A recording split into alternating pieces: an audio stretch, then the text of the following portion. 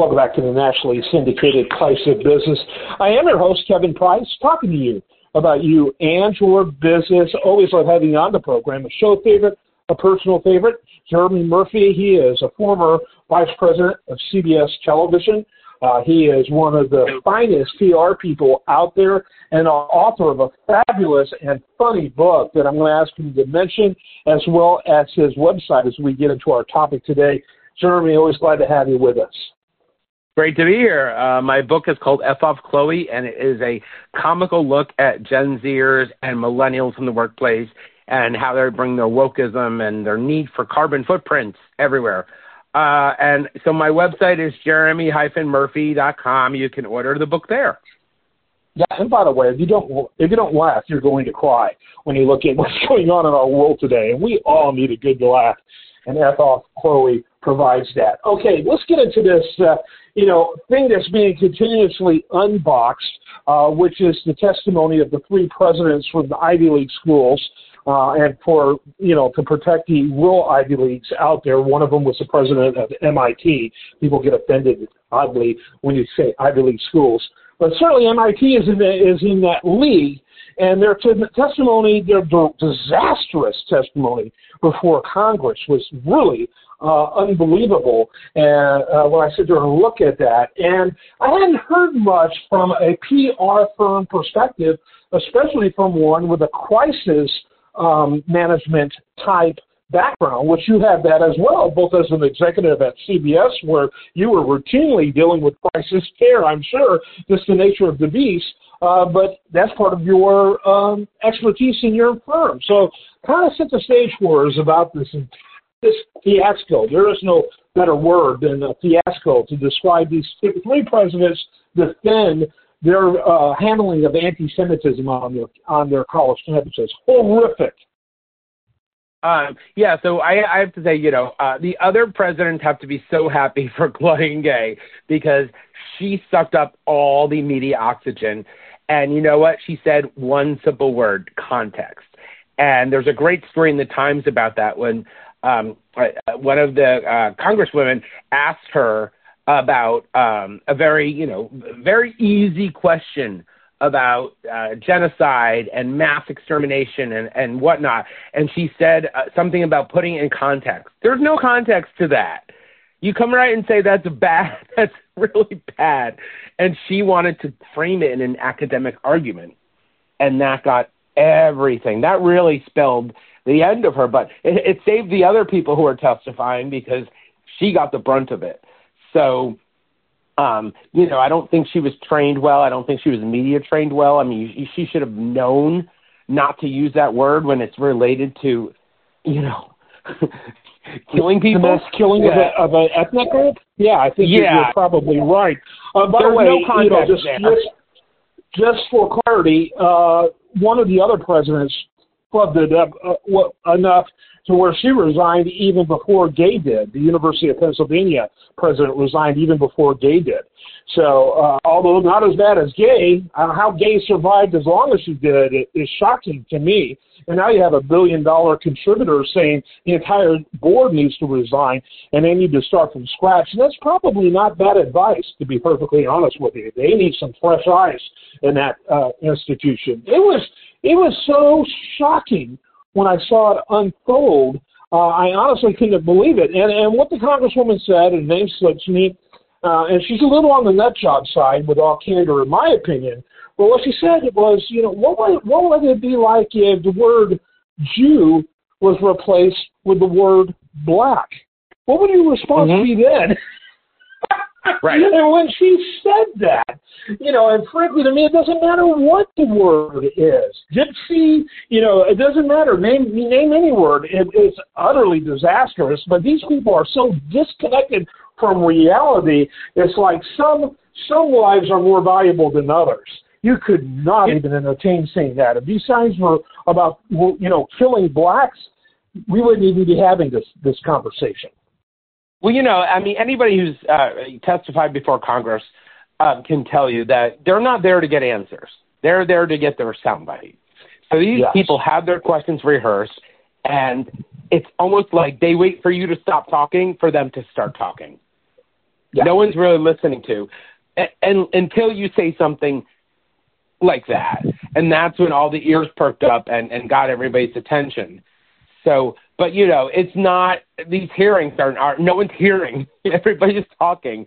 And they know what they're going to ask. And, these poor presidents really were not, they were not ready for this. They were not media trained well. And that is a detriment to their communications team. Now, the problem is now you have all these billionaires who are basically writing the script. They are they're threatening funding, they're threatening the endowment, and and that's the problem now is the billionaires are running the asylum, and that should never be college. College should be a place where you learn why you're wrong, right? You say something, and Claudine Gay should have known why. She should have answered that question better. But the students that are getting blacklisted for having the wrong opinion is just so bad. Like, come on. Yeah, and they are students, and I think we should be mindful of the fact that we all had dumb views when we were 19 to 22 that hopefully we outgrew. I get that. But the reality is that there's billionaires on that board now. And that board, to me, has advocated for responsibility. And maybe they all shouldn't resign, but to me, that's a board begging for a new look, new faces. Yeah, I do think I think Harvard could use a new set of eyes and ears. I think that how they let this play out is abysmal. They're behind the narrative, and they should have been in front of it. They should have seen this coming and prepared for it, and they didn't. And they're in a defensive mode right now. And unfortunately, Claudine Gay was not the best spokesperson. Her testimony was just abysmal. And, and this opened the doors for all these contributors to really determine the future of Harvard. And I don't think it should be like that. I think if you're going to give money to Harvard, you're giving it on the merits of the university. You shouldn't be able to dictate who gets hired. But that's what's happening. Yeah, but of course, that board was dictating who got hired before. I mean, they have search committees, but ultimately the board has to approve. Clearly, they needed a new board. And personally, I'm going to get in trouble. I already know. I really don't care.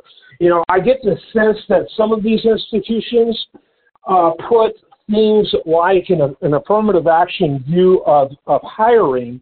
Some of these more liberal institutions, they put that above preparedness, competence, things like that. And I'm afraid, they gave her a pass on the plagiarism stuff. That is the kind of things that kills academic careers. But they clearly gave her a pass based on what they've discovered. Now, new ones just before she resigned. It's like, I can't take any more of this. I don't think that happened with other ones, not because they were morally superior. They were probably eliminated before they became president.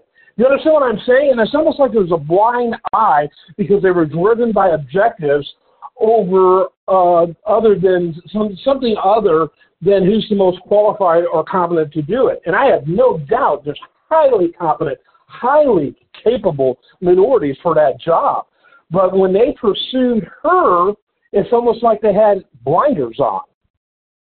I think these people have been in academia too long. Academia is just, it's its own world. And I remember going to college, and I would have these professors that had no real-world experience. They were teaching journalism, and they'd never worked in a newsroom. And this is what happens. These people are so divorced from reality and real-world stuff that, they're in their little bubble, and they lose touch with reality. And, and these universities has billion-dollar endowments that give them this bubble, this cashmere-coated bubble that they live in, and they want to dictate and they want to, teach ethics and morals, but they're not in the real world. And that's the problem. There's a disconnect. Yeah, I think you're absolutely right, and I think they need a reality check, no doubt about it. All right, Jeremy, always love having you on the program. It's my favorite segments that I do. Final thoughts. What should they do to avoid this kind of disaster in the future? It sounds like, from listening to you, one of them is there ever called before Congress? You put together a team to train them before they go. Absolutely. And I bet you that those people have huge salaries. And again, they're not living in the real world. They are in their bubble world, and they had she should have been so prepared for that question. Mm-hmm. Because every American knew it was going to be asked, except her. Everybody at Harvard didn't know, but everybody else did, because that was the purpose of the whole hearings. How can you not be ready for that question? But, their head of comms is probably making $1 million or $500,000. Talk about getting like a clear eyes and ears. Get rid of that team. Yeah. And the reality is that their defenses were adequate for the policies they had in place. Unfortunately, those policies, as thinking context is what should have been the overriding issue, were completely inappropriate for reality. That's a ridiculous answer, because really it's kind of a ridiculous policy. They would not allow that for groups that are protected people. And I hate to use that expression, but we have a much more loose attitude about. I had Rabbi Wolpe on the show. He was the rabbi who was on the anti-Semitism committee at Harvard, who resigned after all this. And he says, somewhere in the history of mankind, we have this real black and white oppressed versus oppressor view. And how in the world a group of people like the Jews, who did not have their own land and was killed at an exponential rate from AD 70, when Rome took over Jerusalem, until 1948, when they finally got a little piece of land, how we landed in the oppressor camp is mind-boggling to me. And it is that binary thinking that leads to such a horrific and dangerous situation today. I have great sympathy for the Palestinians, and they too are victims of Hamas. And these crazy defenses of really the so-called Palestinians are really coming across like defenses for Hamas. And so many people have shown their true colors in this process. Really terrible. Okay, I meant to give you a final thought. I gave you something that you may want to reflect on as well. Final thought here, Jeremy Murphy. Well, this is like the third rail of, it's a topic that there's no winning answer on this, because one side's going to hate you and go after you, and that's what my book kind of tried to lampoon, is this wokeism where if you don't have the right opinion, you get labeled a racist or a misogynist or anti-Semitic. You know what I mean? People, they can't express what they want, and that's bad for democracy.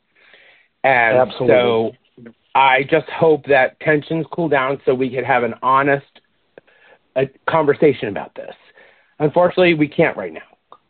Nope, we can't. And I hope we can restore that, because it's very dangerous to be in the position we're in today. Jeremy Murphy, absolutely. Always love having you on the program, someone who, whenever we have on, people love. Thanks as always, and look forward to our next chat. Absolutely. I'm Kevin Price. You're listening to the nationally syndicated Price of Business show. Stay tuned for more after this.